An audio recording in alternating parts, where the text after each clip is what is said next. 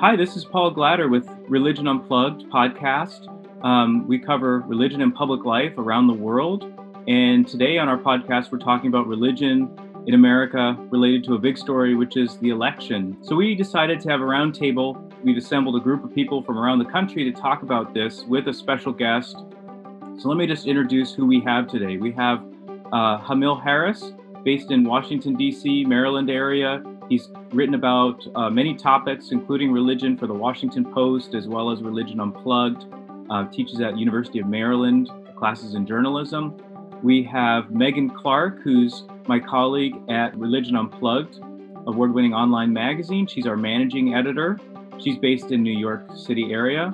We have Bob Carl. Dr. Bob Carl is a professor of religion at the King's College in Manhattan, where I work. He's my colleague there. He also follows politics and is a specialist on many topics, including Islam. We have Melissa Harrison, who works with us at the Media Project and is also an assistant professor at Texas Christian University in the Dallas-Fort Worth area. We have here Jillian Cheney, a Poynter Koch Fellow with Religion Unplugged, writing about culture as well as American Christianity. And our special guest today is Dr. Ryan Burge, who is a assistant professor of political science at Eastern Illinois University. And a lot of us know him as a data journalist who is very fast and good at looking at data about religion, politics, and other topics and writing about those, crunching the data, making sense of the data. He's also, by the way, a pastor in the American Baptist Church denomination. So that also gives him a window into the world of religion. So Ryan and crew, we're glad to have you here today.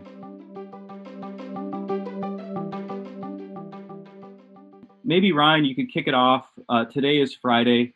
Our election we had earlier in the week is still, being deliberated. But how do things look to you right now?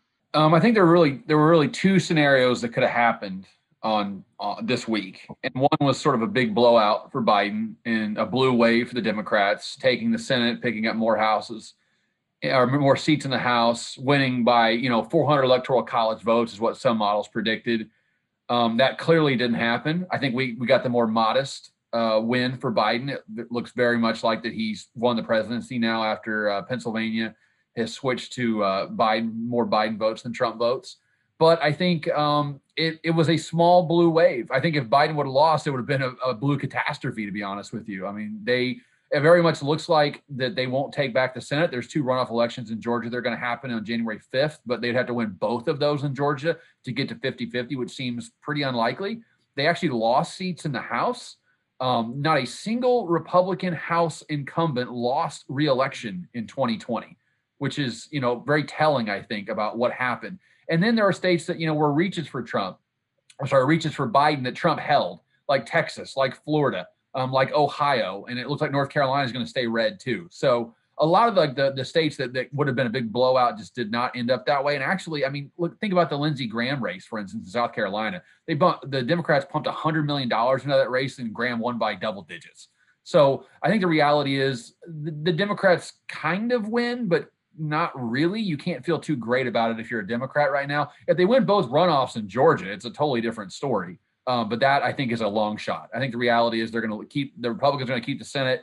We're going to have a blue house, a less blue house, and then Biden's going to be in the White House, which overall, like I said, minor win for the Democrats, not a huge blowout that a lot of people thought it was going to be. Okay, great. That's a good overview, and you set the table with a lot of goods on the buffet here for our colleagues to ask questions about. I'm going to ask one more and then turn it over to them. What do we know so far about the religion vote? So it's early. The data we're working off is exit poll data, which I could go on a long diatribe about why exit polls are problematic for a whole bunch of reasons.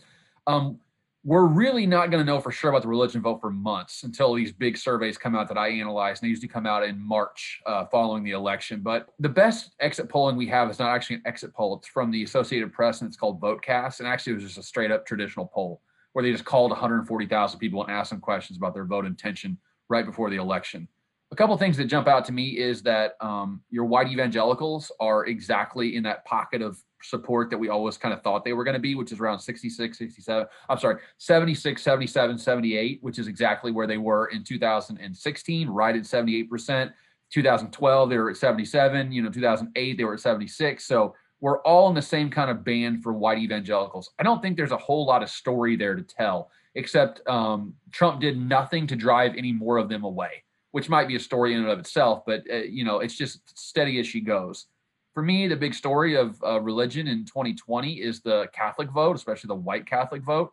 White Catholics were 59-41 for Trump in 2016, which was up from 55-45 in 2012, which is also 55-45 in 2008. So Trump did better with white Catholics, but every piece of data I see now seems like he lost 6 to 8 points of that. So much closer to 52-48 or even 50-50 I'm seeing in some polls right now. So the reality is if he loses 7 or 8% of white Catholics, they're concentrated in the states that we're talking about right now. Pennsylvania, Michigan, Wisconsin, those are Rust Belt states with a lot of legacy Catholics there. People who grew up, second, third, fourth generation, white, blue collar, working class Catholics. And if you peel off 6 or 8% of that group, that probably translates to 2 or 3% of the vote overall. And if you look at the margins in those states, that's enough to switch it from a red state in 2016 to a blue state in 2020. So I think the white Catholic vote is a big, big reason why Biden is going to win the Rust Belt. And I also think the minority vote, especially in the state of Georgia, has really come through here. And with the mail-ins being counted more and more, we're seeing a lot of Black Protestants really come through and vote in strong, strong numbers for Joe Biden. It looks like Biden's going to win the state of Georgia for the first time in 28 years, since 1992. So I think that's also sort of a tailing story too. So I think it's white Catholics. I think it's Black Protestants, but I also think Hispanic evangelicals and Catholics are going to be a lingering story going forward now. There are tons of really interesting county level things that happen. For instance, Miami-Dade. Hillary Clinton won Miami-Dade County in Florida by almost 30 points 4 years ago, and Biden won it by less than 10 this time. Another county is Doral County in Florida. Hillary Clinton won it by 40. Biden lost it by 5 this time. And then there's a little county in Texas called Starr County. It's on the Rio Grande Valley. Only 20,000 people voted, primarily Hispanic county. Hillary Clinton won it by 50 4 years ago, and Biden won it by 5 on Tuesday. So those are, to me, are canaries in the coal mine. The Hispanic Catholic and the Hispanic evangelical vote seems to be shifting pretty dramatically in the last 4 years. And I really don't have a good reason why right now. That's going to be like a good postmortem autopsy thing over the next couple of years, is figuring out what the Democrats did to lose such large shares of Hispanics. Great context. Thank you so much. Colleagues, what do you have? Ryan, I just had a question. How could pollsters get this so wrong? I mean, Mitch McConnell won by 23%. That was supposed to be a dead heat. Okay, so here's how I think of it. I'm a detective, and there was a bank robbery overnight, and they called me in at 4 a.m. and the sun's still coming up, and I'm bleary-eyed, need caffeine, and I can't see the murder scene yet, or the crime scene, right? Like, I'm still trying to figure out like what happened. I will say this: as the mail-in ballots are being counted more and more, the polls are looking less bad every day now because that margin is shrinking. So I will say, like, on election night, it looked like we were worse off than we were in 2016. I think in some ways we're better, but in some ways we're just as bad as we were 4 years ago. I think those state level Senate races are a mess, though. Like, Susan Collins never led a single poll in Maine and won the state in a walk.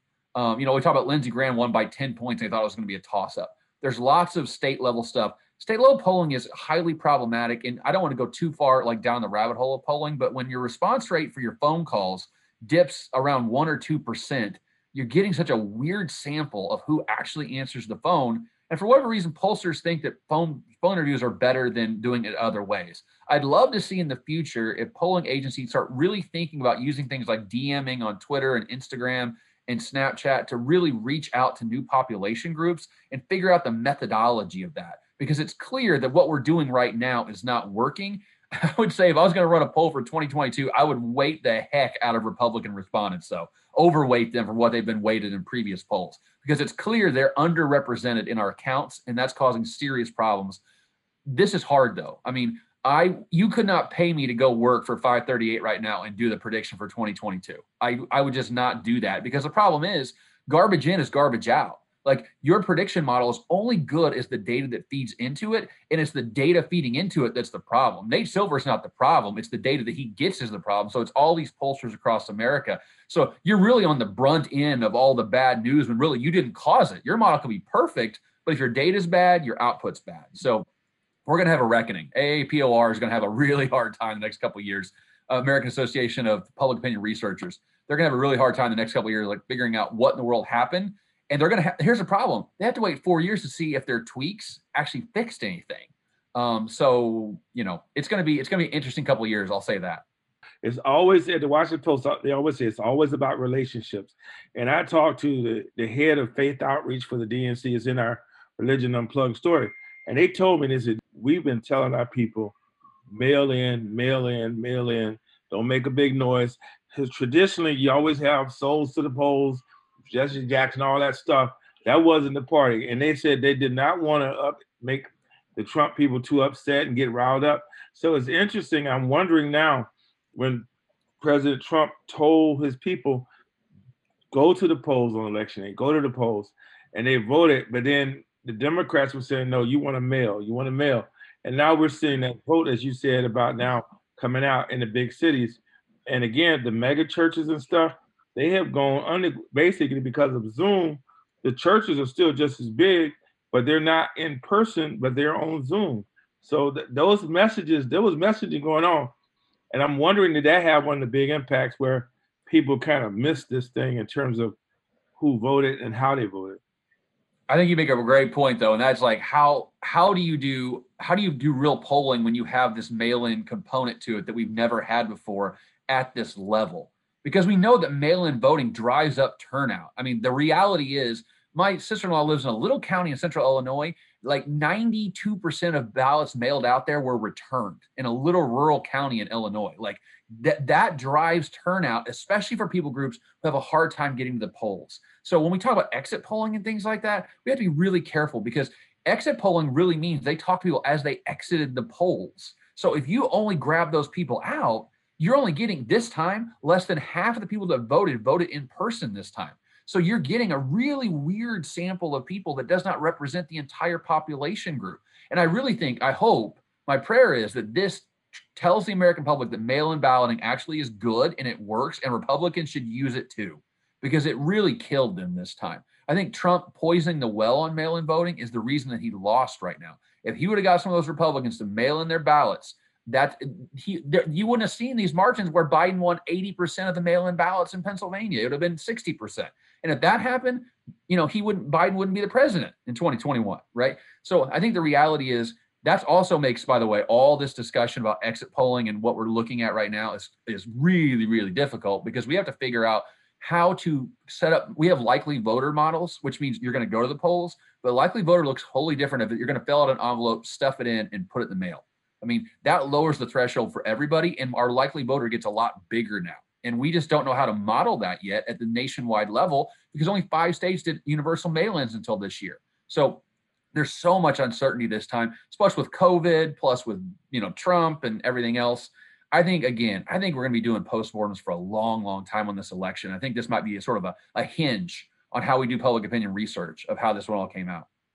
Well, we can, see some frustrations in different elements. Isn't there some positives here too, Ryan, and especially around voter turnout this year? It was a record year, as I understand it. More people voted for Joe Biden for president than any presidential candidate in the history of our country. And that is objectively a good thing. Like, we want high turnout because we know the literature backs up that makes people feel more efficacious. They feel like government responds to their needs, and they're more likely to get involved if they turn out to vote. So this is not a partisan thing. We should make voting easier in this country. I'm in favor of universal mail-in voting for every state in the country. I think the federal election holiday, it should be a national holiday for every state. It's a state. In Illinois, we have it now. It just happened this time for the first time ever. We need to do everything we can to drive out turnout. And I think that churches need to do a better job of really doing the nuts and boltsy things of turnout, right? Religious organizations have these built-in mechanisms to get people out to the polls, and doing things like helping them fill out their mail-in ballot, helping them register to vote. All these are good things that churches can do, and synagogues and mosques can do all over the country, that I think a lot of churches, unfortunately, feel like, oh, that's being political. It's not being political, it's being a good citizen. And those two things are completely different. We don't care who you vote for. We just want to help you vote. Like, that's the mentality that religious organizations need to have, because their communities are going to be better for it, and America is going to be better for it the more turnout we have. Low turnout elections are bad elections, and they're a failure of our system. And we need to stop thinking, suppressing the vote is bad for democracy, period. There's tons of literature that says that. That's not me being partisan or whatever. We need to encourage people to vote and make it easier in this country to vote. And unfortunately, we've made it harder over the last couple of years. And, despite all that, Biden got a huge turnout. So, it does show you that people find obstacles and they overcome them with resilience. I think that's what we saw in 2020 a lot for the Biden vote, especially. And, some people say, well, we've grown our population as a country, but I think from a percentage standpoint too, the percentage of Americans voting was also higher, right? That's exactly right. This is a very high turnout election. I think I've seen data that this might be the highest turnout election in at least 75 or 100 years. So this is a good one. There's a lot to be very happy about with this election in terms of how many people came out to vote. And I will say this, I will pat our discipline on the back. We told everybody, Trump's going to be leading in these states on Tuesday night. Don't panic, okay? There's going to be a lot of mail-in ballots, and they're going to be predominantly Democrat ballots, and that's exactly what they were. And let's be completely honest. I like to show both sides. I like to say both parties do things wrong. The Republican Party in Pennsylvania was asked to allow mail-in ballots to be counted before Election Day, and they refused to allow that to happen. And so what happened was, there were 2.5 million ballots stacked in a warehouse that sat there for days that could have been counted weeks before the election and were not. So now they had to count all of them beginning on 7 a.m. on Tuesday. So that's what takes so long to get the results. If we want to blame anybody, we should blame people who want to obstruct the process and try to cast doubt on mail-in balloting when it works well, it's efficient, and there's no evidence of widespread fraud. We need to change the rules so people understand it's not the people in the election office that messed up. It's the laws that surround them that did not allow them to do their job well. And that's a bigger story, I think. I know you've written about this a little bit, but can you tell us about this myth that white evangelicals are single issue voters against abortion and gay marriage? And where did that line of thinking come from? And what's important to them? Oh, Megan, you teed me up here. I love it. This is my hobby horse now. Okay, so for a long time, the conception is that white evangelicals are really values voters. They're really not super Republicans, but they're closer to the Republicans because of abortion. And that really traces lineage back to the early 1990s when anti-abortion activism in America hit this all-time high. There's something called the Summer of Mercy, where there was all these anti-abortion protests all over the country, led largely by conservative Catholics, but also by white evangelicals. The Catholic Church has had a pro-life ethic forever. The white evangelicals did not. They really co-opted it from the Catholic doctrine. Okay, so they assumed that doctrine, and then they really took it to the next level and made it part of who they are. So over the last 20 years, Roe has become a totem, I think, for all these values voters ideas. I think it really has moved to the fore, by the way, because now gay marriage is the law of the land, and that happened, and everyone kind of went, okay, fine, let's stop fighting. So abortion became sort of like the singular issue that white evangelicals cared about, or at least that's what the media said they cared about. But if you look at the data, you cut it any way you want, what you see is that white evangelicals are Republicans. And they're not just Republicans because of abortion. They're Republicans because they don't like regulations. They don't like low taxes. They want to spend a lot of money on the military. They are, more traditional in their perception of family values and things like that. They care about deficits, although they didn't care about deficits the last 4 years. They care about deficits usually, right? So they are bread and butter Republicans. They're literally the middle of the Republican Party. Like, they're not, okay, we'll vote for you on this because we don't want to make sure Roe goes away. No. They like the position on Roe, but they like the position on taxes, on transgender in the military, on minimum wage. On family separation policy. By the way, half of white evangelicals supported family separation, which is the highest of any religious group in America today. They are not holding their nose and voting for Trump. They're voting for Trump because they're Republicans and he's a Republican. So this whole aspect of like, oh, we don't like you on this, but because of Roe and babies, we're going to vote.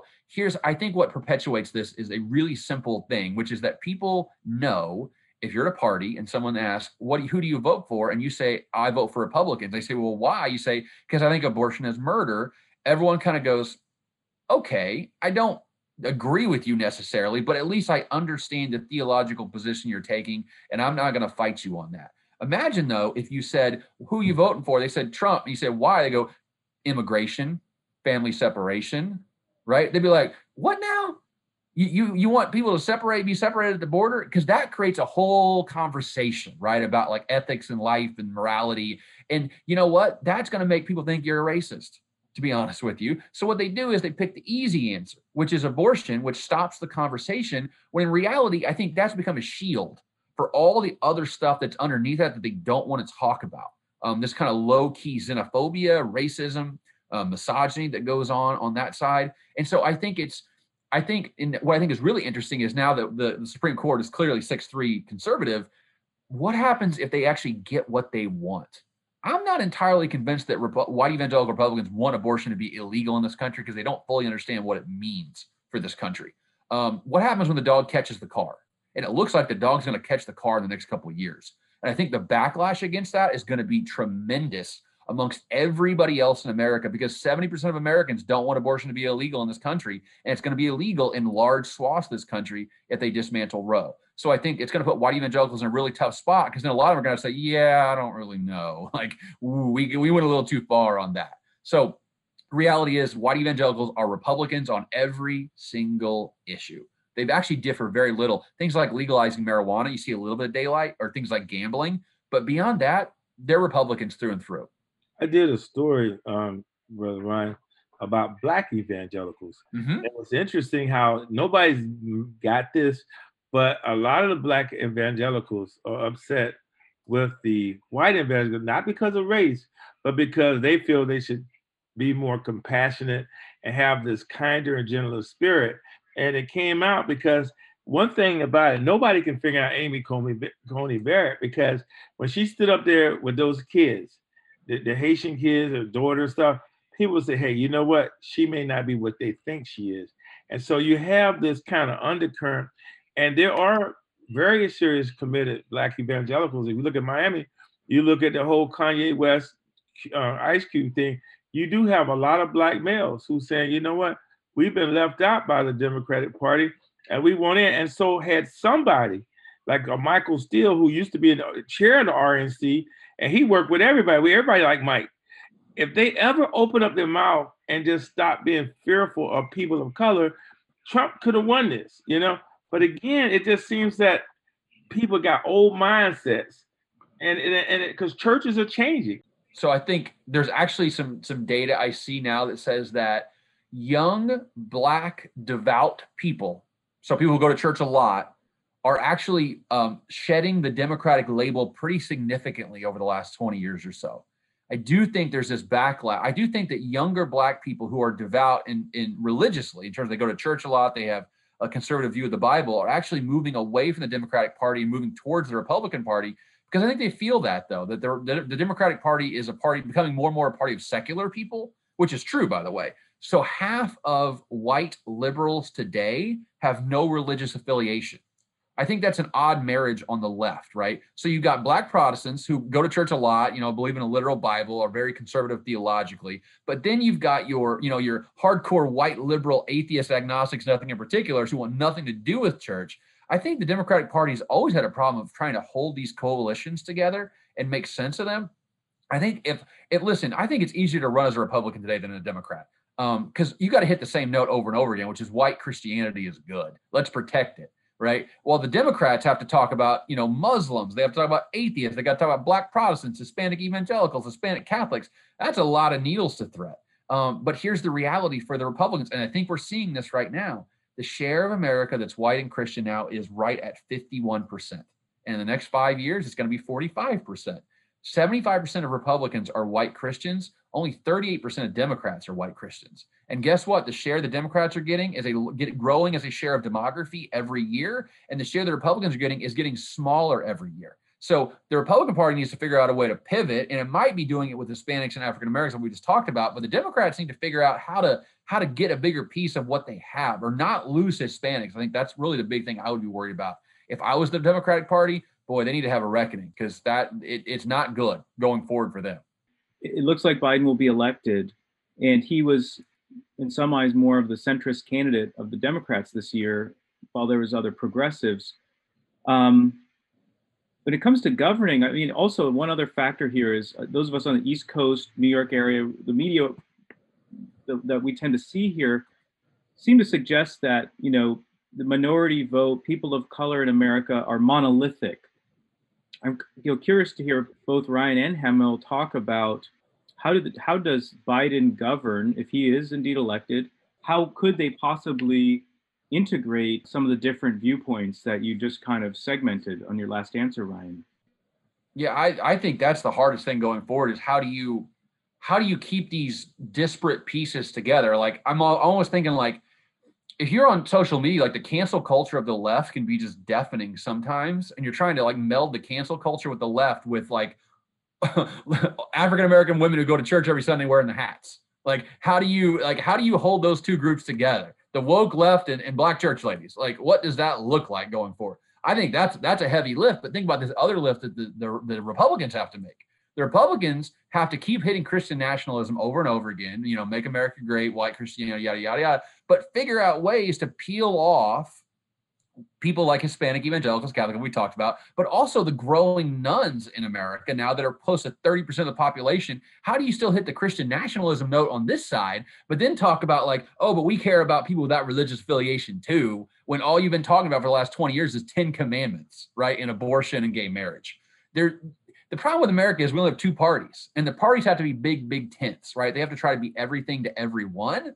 And really that's where we're seeing this fraying happen is like, so here's what we think happens. And there's actually literature in political science that talks about this. So every party tries to do this flanking move where it tries to grab more people on one side that they're missing. But when you move to that one side, you're exposing your flank on the other side, right? And then what happens is the other party then takes over the flank that you exposed. And then over time, what happens is the party sort of rotate in policy space. And by the way, that's why Lincoln was not a Republican. Like the parties have rotated in policy space since then. The problem is I think we're seeing both parties try to grab new flanks, but they also I think the Democrats are trying to grab new flanks, but they're losing, like we talked about, some of the Hispanic vote, some of the African-American vote, and the Republican Party is kind of subsuming that. But then I think the Republican Party is losing a lot of these maybe libertarian nuns that the Democrats are taking on because of issues like identity politics and religious liberty, right? I think, so I'm going to be fascinated. My biggest question going forward for the Republican Party is, who do you nominate in 2024? I think that will tell you a lot about what this Republican Party is. Is it MAGA Trump? Like, is that who they are now? Like, are they Trumpers through and through? Do they want to double down on the Trump train? And maybe not, they could nominate Trump again, by the way, because he only served one term, potentially. It could be Donald Trump Jr. It could be Ivanka. It could be someone who's in the Trump orbit, or do you pivot, right? And do you intentionally come out and nominate someone who's not in that strain of Republican ideology, right? So more like a guy like a John Kasich, right? Not a Mitt Romney, but a Mitt Romney type, someone like that on the national stage. I really think that's the most important question. Here's why the Democrats won in 2020, because James Clyburn came out in South Carolina and said, Biden's our guy. That's why they won, because Biden was the best candidate for this election season. I'm convinced of that now, especially after the election, because he won those white Catholics in those places that he needed to. He won just enough in Michigan, Wisconsin, Pennsylvania to switch those three states to blue and win the election. I don't know if Elizabeth Warren gets you that. I'm convinced that Bernie Sanders does not get you that. So he was the ideal candidate for them today, but he's going to be 82 years old in 4 years. So who do they go to next, right? Do you want to go to you want to stay with the old white guy piece? Because there's not many of them left in the Democratic Party. But if you pick an identity politician, then you're going to make a group of religious people happy and a group of religious people mad and racial people happy and racial people mad. How does the Democratic Party move forward being more diverse? And then how does the Republican Party figure out if they're MAGA Trump or if they're sort of old school Republicans? I think the MAGA Trump thing has been successful, by the way. I think objectively they've won a lot in the last couple of years, but is it worth it? Is it worth it long-term to the party to be that if you continue to win elections, but then lose sort of your soul at the same time? You know what's interesting? I love this discussion. One thing we want to put at the top is that one thing President Trump did is ignite the blue collar vote. He brought the blue collar whites back in, and they felt a sense of empowerment. That's why you see people fighting, because they felt that he was their guy. Now, for the Democrats right now, You talking about Big Tent? It's going to be a fight in the Big Tent right now already. I've been listening to calls. Everybody trying to figure out when people really believe, I think, that Trump was going to win. And then when it came down, they still couldn't believe it. All of a sudden, they said, "Oh my goodness, we're back." And so now, well, who's back? Is it the AOC back, or is it the Clyburn back, or is what back? So all these divergent groups going to go in and beat each other up again, and they're going to fight over who's going to be in charge. Now, you asked about the future Republican Party. Any interesting, all roads lead back to South Carolina. You think about how Lindsey Graham dodged the bullet. Harrison, ran hard. All this money, even though it was outside money. Nikki Haley, still there. You got case Ohio. You got these moderate kind of Republicans, if you want to call them, that are very attractive to Democrats and Republicans. So the question becomes, does Jared Kushner, Donald Trump Jr., what happened? Because their key was that he was absolutely loyal to that base, that the smallest component, but the loudest. So does that work, or do they go back to try to shift a little bit, I think that, I was talking to someone yesterday about evangelicals, like, how do they feel now? They feel like, oh, I'll be back to the wrong guy. My white evangelical friends feel completely vindicated because they got exactly what they wanted.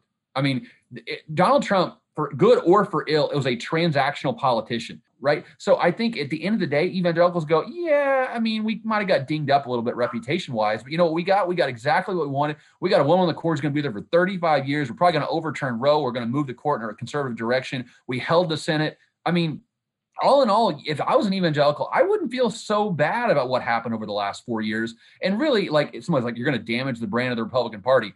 Listen, it is what it is. 77% of white evangelicals voted for Trump. I mean, they are what they are now. And, at some point, like, I'm always a big fan of just say what you are. Like, if this is who you are, don't like hedge. Just say, we like this. This is what we wanted. And it's clear Trump actually gained in a lot of areas. Listen, Donald Trump energized rural America. I'll tell you why. My home county, Marion County, Illinois, 40,000 people. There are 15 seats on the county board. There are 15 Republicans on the county board now. There are 0 Democrats on the county board in Marion County, Illinois. For the first time, as far as I can tell, in history, it's been that way. When in 2000, my first election in Marion County, Illinois, Bush got 51, 48 for Gore. Okay. Trump won it by 35 points on Tuesday. I mean, the rural America is gone for the Republicans now, and it's never coming back for the Democrats ever in my lifetime. I can't imagine a scenario where that does. And guess what? That's the Republican coalition now. Big cities, Democrats. Rural areas, Republicans. Suburbs, battleground. That's really what America looks like going forward. I think there's all sorts of interesting religion stories that intersect with that too, by the way, in terms of non-denominational evangelicals in the suburbs versus in the rural areas, because I think they're a different brand in a lot of ways. I remember talking to a minister in Tennessee. I get the most unique calls by white evangelicals, and they say, "Can we talk?" I know it's coming, because they said, "Well, we don't think George Floyd should have died and things like that, but we can't agree with Black Lives Matter because of these reasons." And I'm like, "Well, I don't agree with all that, even though I'm a journalist, but but they want to get to know the Black community, and you have Blacks who want to get to know, and I think because of education, I think because of sports, that people, to me, want to come together, but there's a big fear. How much was this vote with the evangelicals were very fearful and not understanding what the protest was about. Plus, those protests were hijacked. Were you really looking at Black people, or you looking at the anarchists, you looking at the Russians? No one really knows how that was used. And so I think there's a chance, maybe just a chance, that will we see this new effort to have the, quote, beloved community, which happened post 68 and civil rights after those riots, where the doors open and people say, can we have dialogue? Well, to follow on that, Hamel, 70 to 80% of white evangelicals went for Trump. At Religion Unplugged, I mean, we were getting press releases and hearing from some groups trying to say, hey, we are evangelicals for Biden, or, maybe were those small flashes in the pan marketing efforts, or is there any possibility for, I think, different Christian effort or behavior that's different than some of the labels or characterizations we see in the data? I talked to a reporter from Canada yesterday, and he asked me, like, what should the Democratic Party do with voters of faith going forward? And I say, forget about white evangelicals. Just forget about them. It's over. I mean, when you have 4 elections in a row and you get the same share in all 4 elections in a row, no matter what you do, no matter how much money you spend, no matter how many, interest groups you put together and how much, all this coalition building, it's still a 78-822 coalition. So stop all that. Like to me, where your focus should be is it should be a couple groups. We talk about white Catholics, but I also think white Catholics are important, but I also think white mainline Protestants have been sort of untalked about yet. They're a small number of Americans now. They're only 10% of Americans. They were 30% of Americans in 1976. But I think they're also located in spots that matter a lot because they're like United Methodist Church is the largest mainline church in America. And I had a demographer tell me one time there's a United Methodist congregation in every single county in the United States. So they're all over. And they're a group that is very malleable.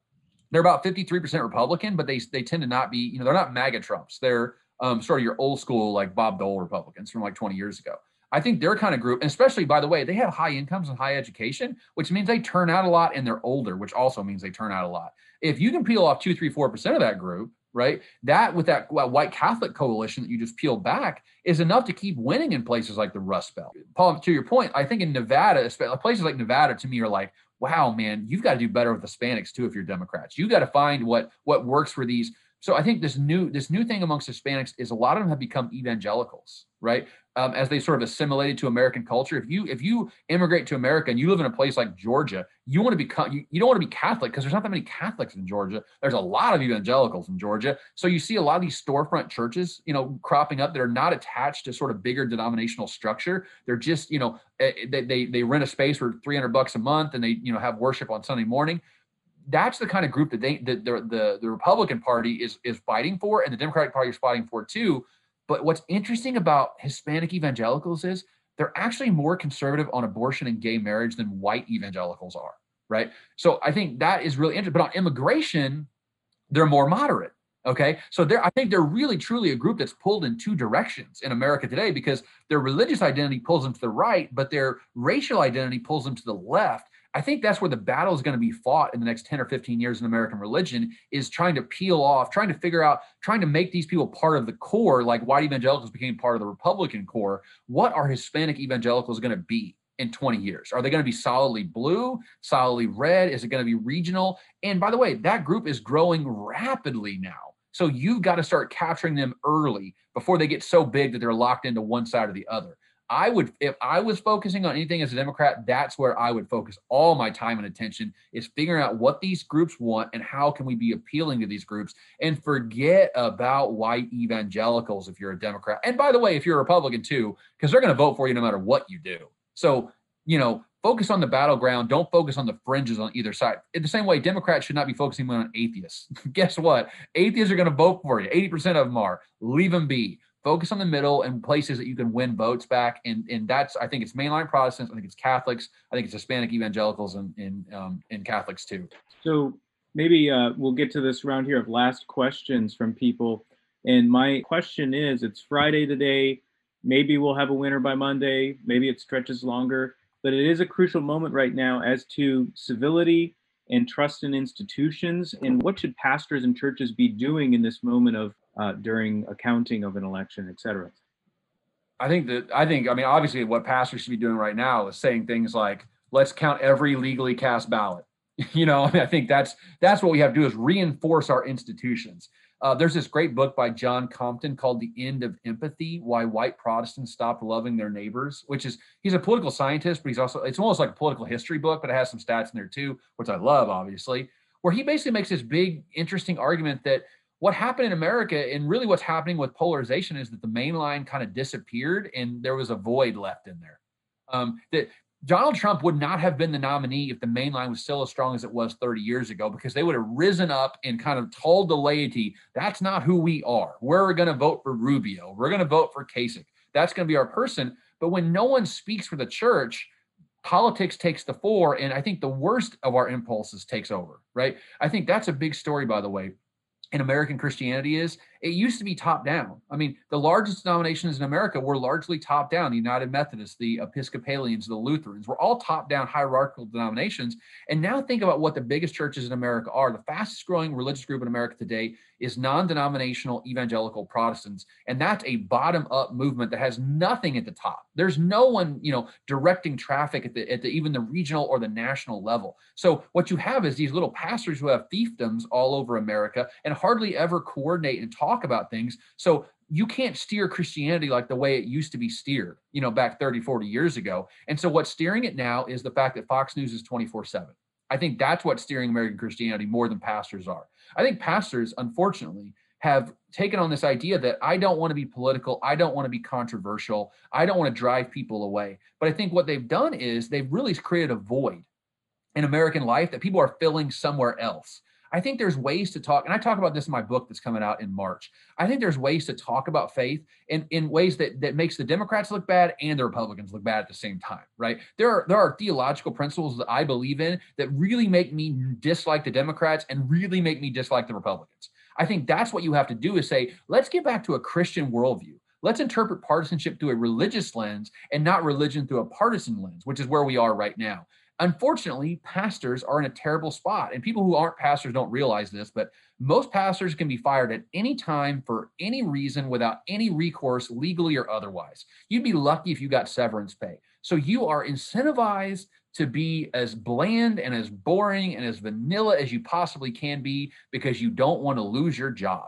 So what you do is end up not talking about politics, and then Sean Hannity and Tucker Carlson and Laura Ingraham fill the void that you've been leaving because honestly, you're a coward. During the George Floyd protests, I actually said the phrase Black Lives Matter from the pulpit, and my insides turned upside down when I said that because my congregation is a bunch of older white people in rural America. And I know they didn't love that, but I know they needed to hear that. They needed to hear that message from the pulpit that pastors really believe this stuff and that they should think about it, right? Not just discount it because Tucker Carlson discounts it, but think about it theologically.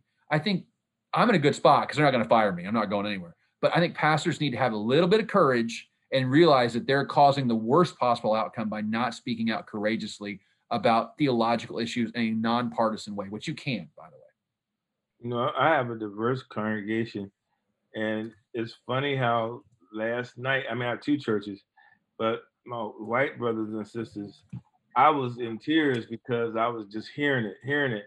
And I just started screaming and then, no, brother, this morning, brother, we love you. We're not trying to tell you, but they want to talk. They are angry. They're hurt. They're feeling frustrated because one congregation is in Roanoke, Virginia. That's like Trump country, but they want the relationship. Our relationships are intact.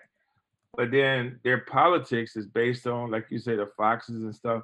And you have to be, number one, the minister versus some journalists, And it's funny how you're right. Church right now we're not as involved with people's lives on a daily basis. And so they get discipled by the television, by the internet, by social groups.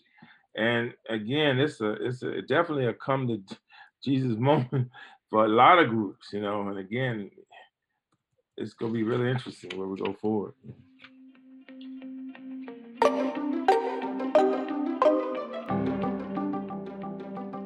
Well, I want to thank everybody for being here, especially, Ryan Burge and all the team members from Religion Unplugged. Thanks for the comments and insights, and thanks to the audience for listening, and look for all these wonderful people's bylines at Religion Unplugged as well.